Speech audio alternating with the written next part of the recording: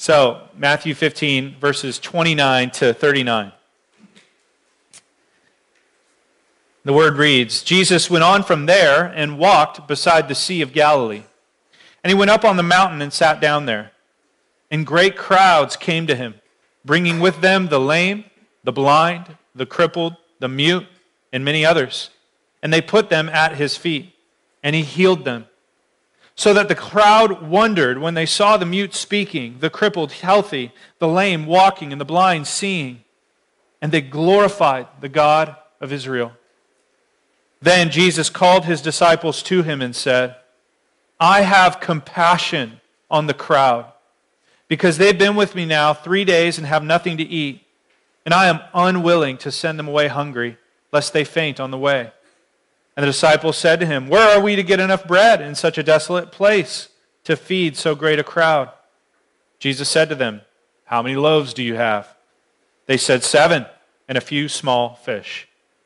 And directing the crowd to sit down on the ground, he took the 7 loaves and the fish, and having given thanks, he broke them and gave them to the disciples, and the disciples gave them to the crowds. And they all ate and were satisfied. And they took up 7 baskets full of the broken pieces left over.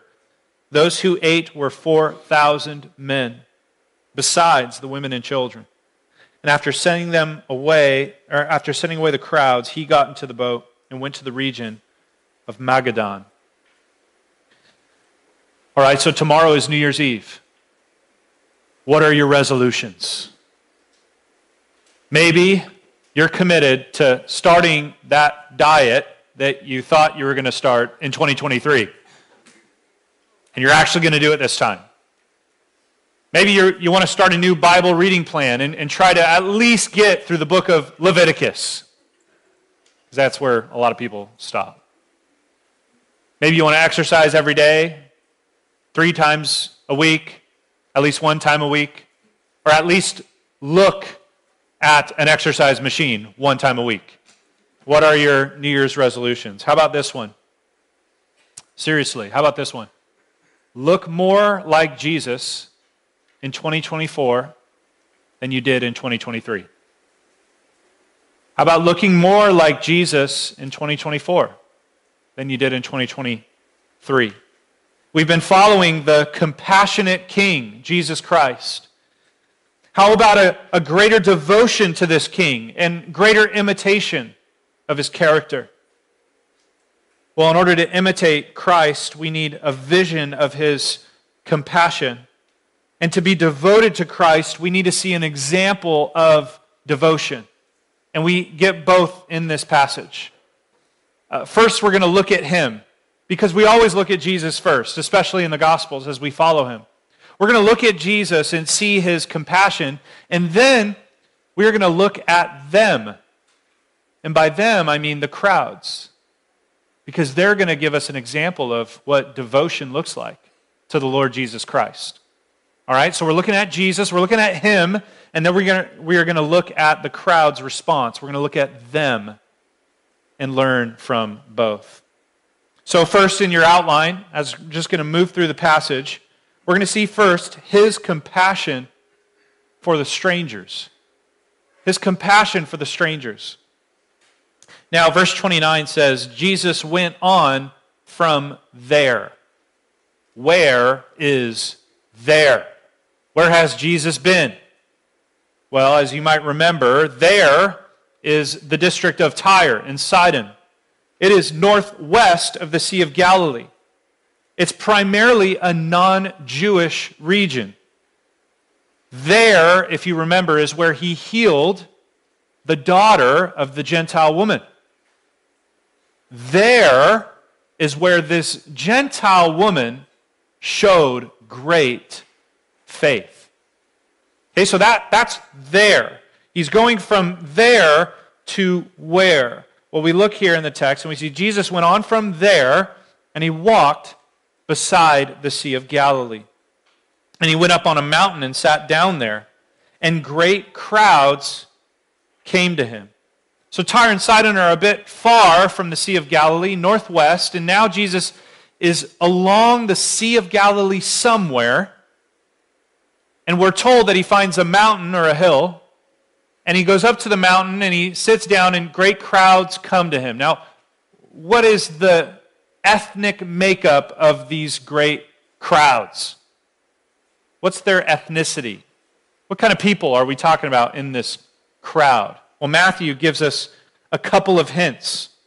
First, Matthew places this event directly after his encounter with a Gentile woman in a Gentile region.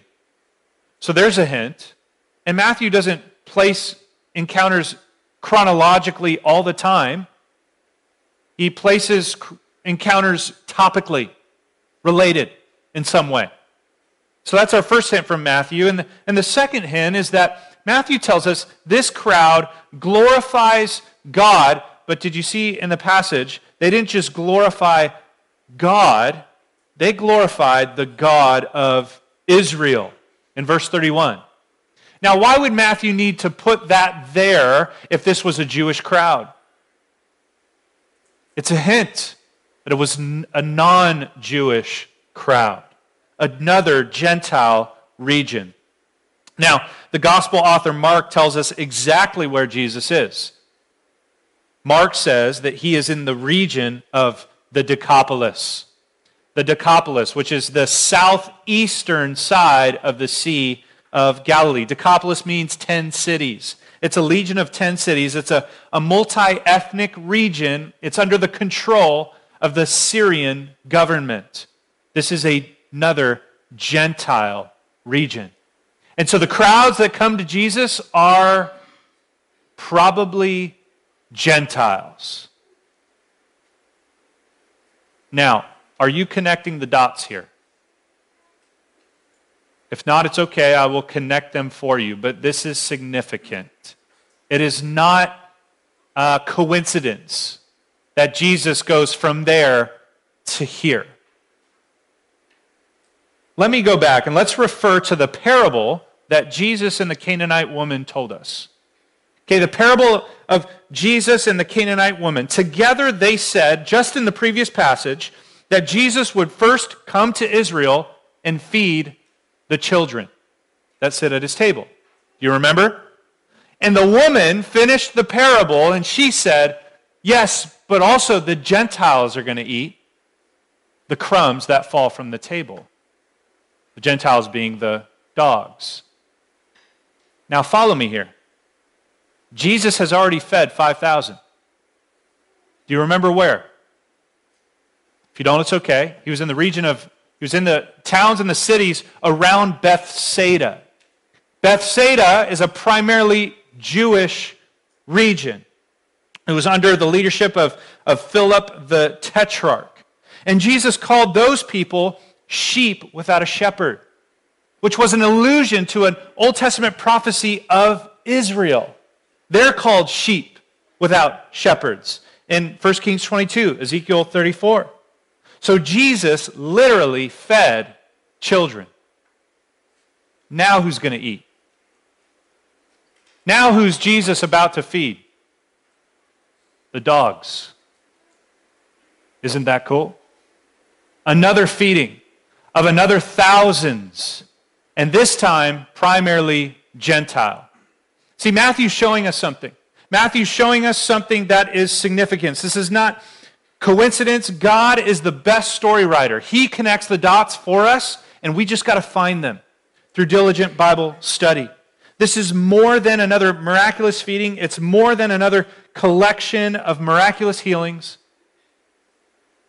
Matthew is showing us that the compassion of Christ is going to the nations, to people of all kinds of ethnic backgrounds, not just the Jews. The gospel is going to strangers, to foreigners, people who did not know the God of Israel, much less glorify him, and now look what they're doing. They are glorifying the God of Israel. This is the compassion of God to strangers, Gentiles, people like you and me, if you're not of Jewish ethnicity. That's good news. Ephesians chapter 2 tells us that Jesus came and he preached peace to those who were far off, meaning Gentiles, strangers, foreigners, and he came and preached peace to those who were near, referring to the Jews. Those who had the covenant promises of God, they had the word of God. And it says in chapter 2, verse 18, that through Jesus, both of us have access to God. Both of us are united to God through Christ, so that, verse 19, listen, you are no longer strangers. You're no longer aliens, but you are fellow citizens with the saints. You are members of the household of God. See, the compassion of Christ goes to the stranger and makes them children. God's compassion goes far beyond the boundaries of ethnicity. Of the ethnicity of Israel, the Jewish nation, and goes far beyond the boundaries of other ethnic barriers that people have put up. The gospel goes to all the nations, all tribes, all languages, all geographies, spreads around the world. The free salvation offered from God through Christ goes to all people. God truly, through this descendant of Abraham, is extending his blessing to the nations. We're seeing the Abrahamic covenant. We're seeing Abrahamic covenant fulfillment here in this miraculous healing. Isn't that good news? Because, again, friends, that's people like you and me. I'm looking out and I'm seeing people from all kinds of different ethnic backgrounds. Praise God. What a testimony of this reality in this passage. The compassion of God extends to strangers, strangers like you and me, and it brings us together into God's household to become his children, to eat at his table, and to receive the blessing of salvation through Christ. We see first in this collection of miracles God's compassion to strangers. The second thing we see is God's compassion for the suffering. God's compassion for the suffering. Outside of being Gentile, what kind of people do we see coming to Jesus? Well, they are the lame, the blind, the crippled, the mute, and many others. They're not just Gentiles, but they are handicapped. People with disease, people with deformity, maybe even some under demonic oppression. These are people that are suffering severely. And just to remind you, friend, this is a day before the wheelchair. This is a day before prosthetics. This is a day before handicap parking or the other programs that we have to help people like this. This is a day when children, similar to today, where children with these kind of deformities were aborted or they were abandoned and left to the streets. These are the outcasts of society that are flocking to Jesus. And you know what amazes me is how often we see Jesus Christ with these kinds of people in his earthly ministry. Jesus spends more time with those who are suffering than he does with the well-to-do of society, than with the affluent, with the rich, with the popular crowd, you can say. It's because Jesus came not with an interest for those who think, I don't need help. I don't need a physician. He came with those who recognize they need help. They need a physician. And those who are suffering recognize it quicker than others do. He comes to the lowly of society. And you know why? He already told us. It's because he is lowly and gentle in heart. That's why he comes to these kinds of people. He associates with the lowly. He serves the lowly. He has compassion for those who are suffering.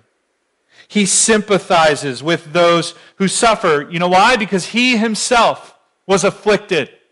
He himself suffered. Are you suffering? Are you suffering today?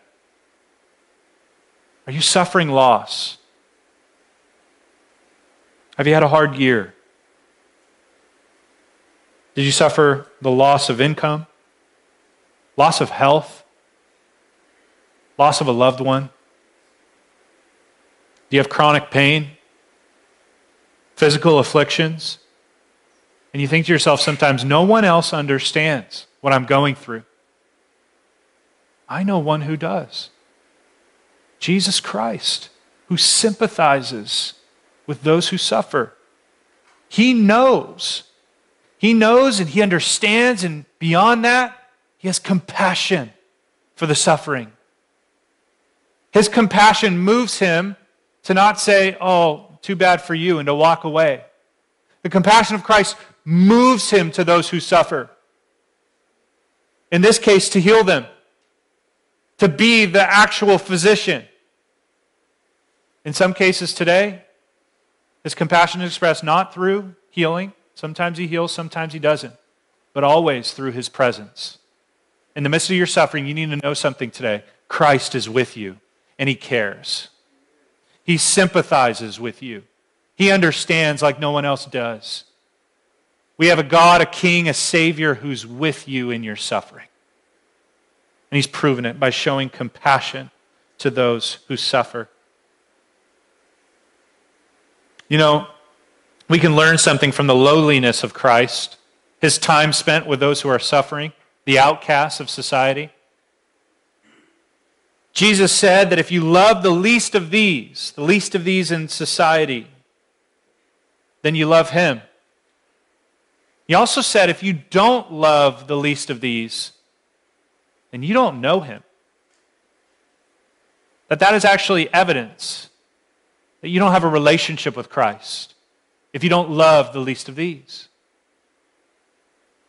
I ask myself, why do I try so hard? Why do we as a society try so hard to impress people? Why are you trying so hard to be with the quote-unquote high of society, the upper class, the influencer in work, the power player? Why do we work so hard to impress people, to be surrounded with well-to-do people when Christ didn't work so hard for that? He surrounded himself with those who suffer, with the lowly in society. Those were the people that he spent time with, that he served, that he showed compassion towards. Listen, friend, there are those who suffer all around us. There are those who are suffering in our church. There are those who are suffering in our communities. There are those who are suffering out on the corner of the grocery market, the grocery store. Will the compassion of Christ move you to them? Move you to care? Move you to give? Move you to show the compassion of Christ to those who need it the most and who recognize they need it? Will you move with compassion like Christ did to those who suffer? So Jesus here shows compassion to the stranger. He shows compassion to those who are suffering. And third, he shows compassion for those who are starving. He shows compassion for the starving. Jesus feeds another 4,000, no big deal, with a couple of loaves of bread and some fish.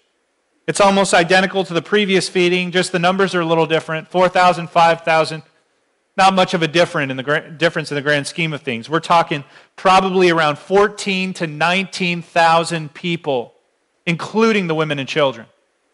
That's a lot of people. That fills an indoor stadium. So Jesus does a marvelous miracle showing his power. But what I find amazing about this miracle, if we kind of focus in on verse 32, are Jesus' words before he feeds them. Look at what Jesus says in verse 32. He says, I have compassion on the crowd. Now we've seen this word compassion many times in the Gospel of Matthew. It's the word splanknon, which refers to the inward turning of the stomach. It's a deep feeling that results in outward movement. Jesus could have said literally, my stomach is turning with compassion for these people. He feels it.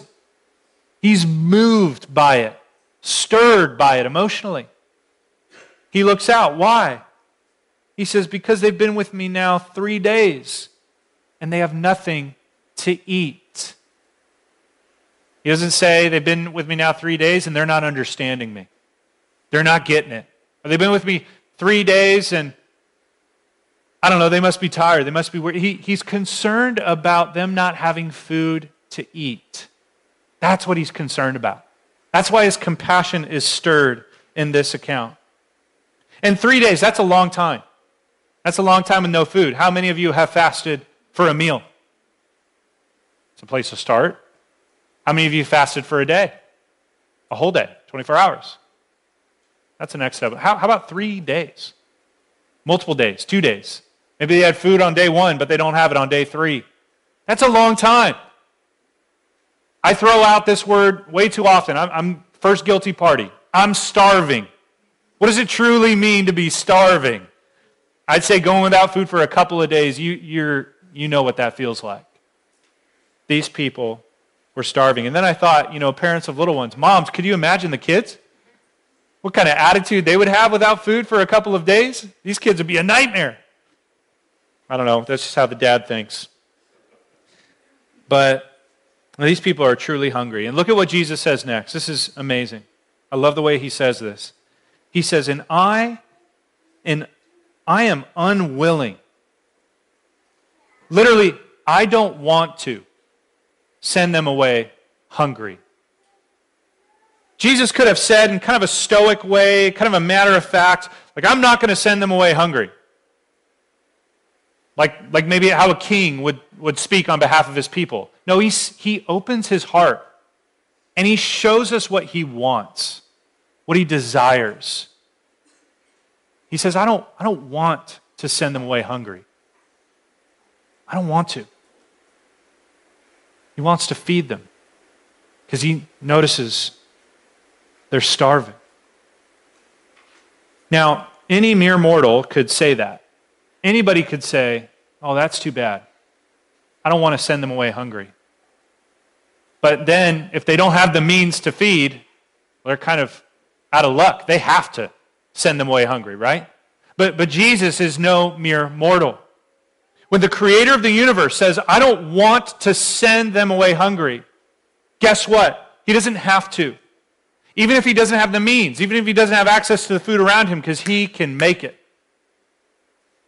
See, he creates the means to fulfill his desires. Nature bends to what God wants. Psalm 115, one of my favorite psalms, says God sits in the heavens. He does what he wants. And so get this, friend. What God wants, among a lot of other things in your life, what God wants is to feed you, to make sure you're provided for. That's among a list of other things. One of his desires is that you don't go away hungry, that you got food on your table tomorrow and the next day and the next day. He wants you to be provided for. And he's not just anybody. He's the creator of the universe. He has any means to provide that food to you. How anxious are you? How anxious are you day to day about just being provided for? Having enough income to pay the bills, having enough income to feed the family. And that anxiety pushes some of us to extraordinary means to try to do everything in our effort to never have that be the case. I remember my dad telling you, I never want you to be hungry like I was hungry. Well, how about starting here, friends? Trust God who wants to provide for you and has the means to provide for you and will provide for you. Did you forget what Jesus said in Matthew? Let's go back there. We need to read this. We need to be reminded of this because we are chasing, and we need to rest in the provision provided by God. Go to Matthew chapter 6, verse 25. We need to be reminded of this teaching from Jesus Christ. It relates to what we just heard come out of his mouth. God is unwilling to send them hungry. Look at how God provides for us. Matthew 6:25. Jesus says, therefore, I tell you, do not be anxious about your life, what you will eat or what you'll drink, nor about your body, what you'll put on. Is not life more than food, and the body more than clothing? Look at the birds of the air. They neither sow nor reap nor gather into barns, and yet your heavenly Father feeds them. Are you not of more value than they? And which of you, by being anxious, can add a single hour to the span of his life? And why are you anxious about clothing? Look at the lilies of the field, how they grow. They neither toil nor spin. Yet I tell you, even Solomon in all his glory was not arrayed like one of these. But if God so clothes the grass of the field, which today is alive, tomorrow is thrown in the oven, will he not much more clothe you, O you of little faith? Therefore do not be anxious, saying, what shall we eat, or what shall we drink, or what shall we wear? For the Gentiles seek after all these things, and your heavenly Father knows that you need them all. But seek first the kingdom of God and his righteousness, and all these things will be added to you. Therefore do not be anxious about tomorrow, for tomorrow will be anxious for itself. Sufficient for today is its own trouble. Christian, do you trust God that he will truly provide for you? Provide your needs? Do you look to him when it looks like you may not pay the bills next month or the month after? Do you look to him when you're worried that you may not be able to provide food on the table? Do you trust that God wants to provide for you? Because Jesus does, and he proves it here. He is unwilling to send his people away hungry.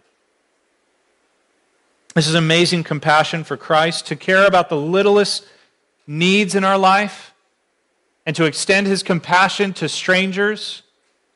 We see that he shows compassion to strangers. He shows compassion to those who are suffering. Shows compassion to those who are starving. Now I want us to look at them. So there he is, compassionate king who cares for us. Now, what do they do? What do these crowds do in response to Jesus? Maybe we can see from this crowd an example of devotion to God, an example of seeking God or seeking Christ. So, point 4 in your outline is the devotion of the seeker. The devotion of the seeker, those who are seeking God. Now, theological preface here. The Bible tells us, and it is clear, that no one seeks after God by their own intuition. No one seeks after God by their own intuition. Psalm 14, Romans 3, two passages that are explicitly clear. Not by our own mustered faith or strength do we seek after God, but those who receive the gift of faith, those who have the work of God in their hearts to open their eyes, they do respond by seeking him. So if you are a Christian, if you're truly in Christ by faith, then you have the ability to seek him, to pursue God, to truly run after him. And that's what we see this crowd do. They seek Christ. And they express that devotion in several ways. Look at their actions. First, they came to him. First, they came to him. In verse 30, great crowds came to him.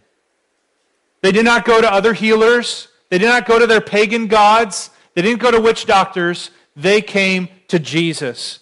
They responded to the call of Christ in Matthew 11 when he says, "Come to me, all who are weary and heavy laden." Everything starts with coming to Jesus. Jesus is the object of our faith. He is our Savior. He is our King. It all starts with coming to him. Where else can you go? Where else can you go, friend? Have you tried other places? For help? For a sense of satisfaction? For purpose? You can go nowhere else. Come to Jesus. Who else can forgive your sin? Who else can give you freedom from sin's power? Who else can provide rest for your weary soul? There's none other than Jesus Christ. So if you have not come to him, start there. Come to him today. They first came to Jesus. Second, they brought others to him. Look at, they didn't just come by themselves. They brought with them the lame, the blind, the crippled, the mute. They brought others. You know, it's Andrew who brought Peter to Jesus. It was Philip who brought Nathanael to Jesus. And now this crowd brings others. Who are you going to bring to Jesus? Who in your life needs Jesus, needs a Savior, needs help? Who in your life is suffering through an affliction, and their ultimate need is a Savior, someone who will save them from their sins? Who are you going to bring to Jesus? Or are you going to point them somewhere else? Go somewhere else. No, you've got the answer. You've got the solution. Will you at least tell them about Jesus? Will you at least invite them to a church where they will hear about Jesus? Bring them. Be a bringer like Andrew. Be a bringer like Philip. Who will you bring to Jesus? They not only came to Jesus, they brought others to Jesus. And the third thing we see them do is they laid it all at his feet. When it says that they put down these blind, crippled, put them at his feet, that word is literally they laid these people at his feet. A great picture, a great symbol of laying it all down at the feet of Jesus. Your problems, your afflictions, your sin, your idols. What a great picture of laying it all at the feet of Jesus, because he is the only answer. He's the only one who can deal with your problems, with your sin, with your suffering, with the trials in your life. Let me ask you today, what do you need to bring to the feet of Jesus? What do you need to bring to the feet of Jesus? What decision in your life needs to be laid down at his feet? What affliction needs to be laid down at Jesus' feet? What sin needs to be cut off and laid down at the feet of Jesus? What idol do you need to surrender once and for all at the feet of Jesus? Do you need to lay down your children, your future, your marriage, your job? What do you need to lay down at his feet today? What is something that you're holding back, that you're still not ready to surrender at the feet of Christ? These people, they laid it all down. They came to his feet. They knew they had to surrender all, even these serious afflictions in their friends' lives. They laid it at the feet of Jesus. They went to the right place. The next thing we see them do is we see them marvel. They marvel. I got to be honest with you, I am every time, but I don't like the way the English Standard Version translates this word. Okay? The word wondered in verse 31. You see that? So the crowd wondered. I just don't like the word. It's just a personal opinion. Wonder, for me, implies confusion. Whoa, where did that come from? That's not really the sense here. The sense is the word astonished or amazed, or they marveled. They knew what they saw, and they were amazed by it. Overwhelmed, you could say. They marveled at what they saw. It was thrilling. It was exciting for them. I wonder, are you still amazed by Jesus? Does Jesus still get you going? Does he enthrall you? Does he thrill you? Does he make you marvel when you learn more about him through the preaching of the word, or through reading the word, or seeing something in the text, him revealing something to you in prayer? Do you marvel at Jesus like this crowd does? They are thrilled. They're more thrilled with Jesus than anything else going on in their life. Are you still amazed at Jesus' love for you? Do you still marvel at his person? Is he still the most amazing, most interesting, most infatuating person in your life? Or is there a competitor? Do you read your Bible not just to read, but to find him and to face him, to know him? Or are there other subjects more interesting for you? Other things that you need to read first in your day before learning and knowing Christ? Other topics, interesting articles, social media, movies, TV shows, whatever. Or is Jesus still that amazing to you? Does he cause you to marvel at who he is and what he has done? Make 2024 a year of marveling at Christ, of being enthralled and amazed and thrilled with Jesus. They marveled.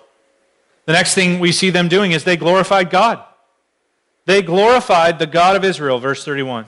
To glorify God is to give Him praise, to give Him the honor that He is due. We don't add anything to the glory of God. He is all glorifying in and of Himself. We ascribe Him praise. We, with our words, just say who He is, and we fall short. But that's what it means to glorify God. Glorifying God is both public and private. You don't just glorify God in the closet when you pray in the morning or in your Bible study. You glorify God in every aspect of your life. The Bible calls us to glorify God in everything we do. Whether we eat or drink, we glorify God. We are witnesses in public of the God of Israel, the one true God, and His Son, the Messiah. So, the question is, will you glorify God in every area of your life? 2024. What aspect of your life is not glorifying God right now? Is not giving Him the praise or the honor that He's due? Are you not glorifying God in your parenting? Are you not glorifying God in the workplace? Are you not glorifying your God in your relationship with your parents? Are you not glorifying God in your friendships? Are you glorifying God as the Scriptures call you to in every aspect of your life? Ascribing to Him honor and praise, being a good ambassador and a witness. Is it clear that whether you eat or drink, you do all to the glory of God and the glory of Christ the Son? These people glorified God. The next thing we see them do. See, we're learning from their response. The passage says that they remained with Him. Look at what Jesus says. They've been with me now 3 days and have nothing to eat, in verse 32. You know what that word, been with me now, also translates to? To stay, to remain. Or maybe you're more familiar with the translation in John 15, to abide. Jesus says, these people aren't just here with me.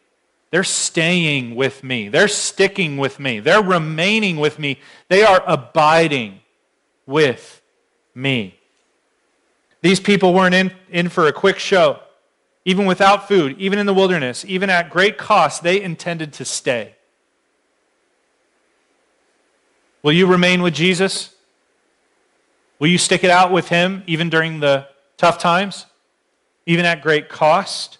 When the going gets tough? When He calls you out into the wilderness? When your future is uncertain or it's unclear? Will you stay with Him? Will you remain with Him like these people? Through trial, through trouble, through pain, through persecution? Jesus says in John 15, He says, I am the vine, you're the branches. Whoever abides in me, same word, stays in me, and I in him, it's he that bears much fruit. For apart from me, you can do nothing. You've got to stick with Jesus. You've got to stay with Him. Remain with Him. And not just come to Him when you need Him, like a genie in a bottle. Or not just come to Him when life is good and it's easy, but to stay with Jesus through everything. Jesus is clear, Matthew 24, the one who endures, same word, remains to the end will be saved. It's those who stick with Jesus, who stay with Jesus, who are saved. Of course, we know Christ holds us fast, and the evidence of that is that we stay with Him. We abide in Him. They remained with Jesus. And finally, we see that they eat and they are satisfied. Verse 37. Obviously, this is related to physical food. Jesus literally feeds them food.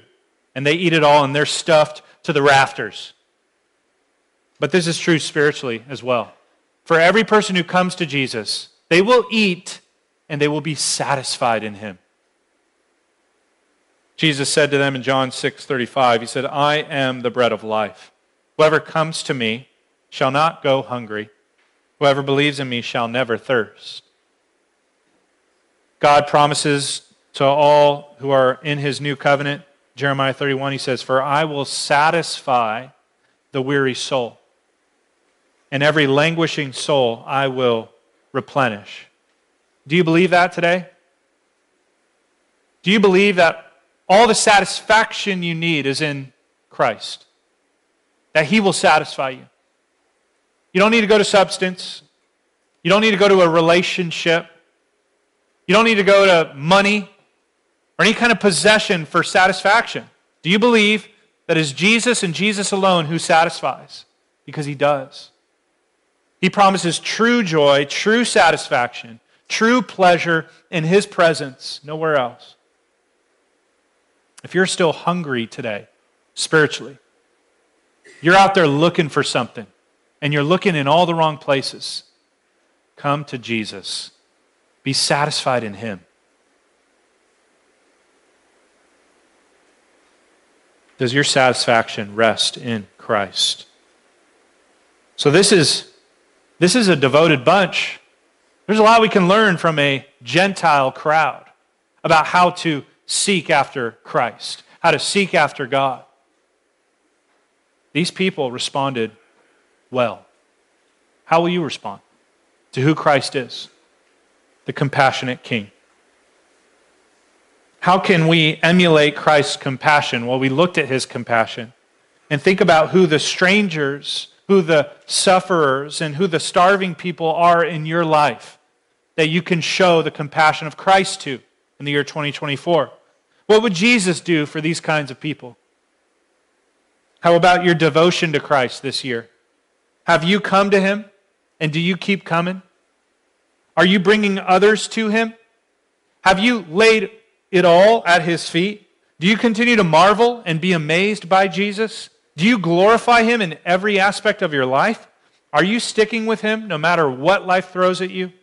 And are you satisfied in Christ, not looking everywhere else? If no to any of those things, come to Jesus. Come to Jesus today. Let's pray.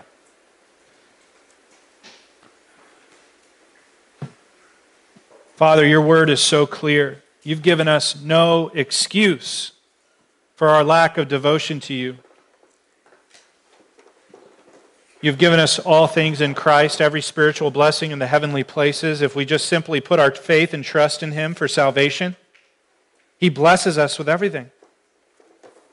Yet, God, we live our life so distracted. We have no excuse for that. Help us to be devoted followers of the King. Help us to bring every area of our life under submission to his lordship, to follow in his example, and to even learn from the example of these people, this crowd who came to Jesus, who brought others to Jesus, who marveled, who glorified God, who laid it all at his feet, who ate and were satisfied. Help us to follow in their example, to come to Christ today, and to continue growing to become more like Christ in conformity to his image this year in 2024. Help us, Lord, because only you can. In Jesus' name, amen.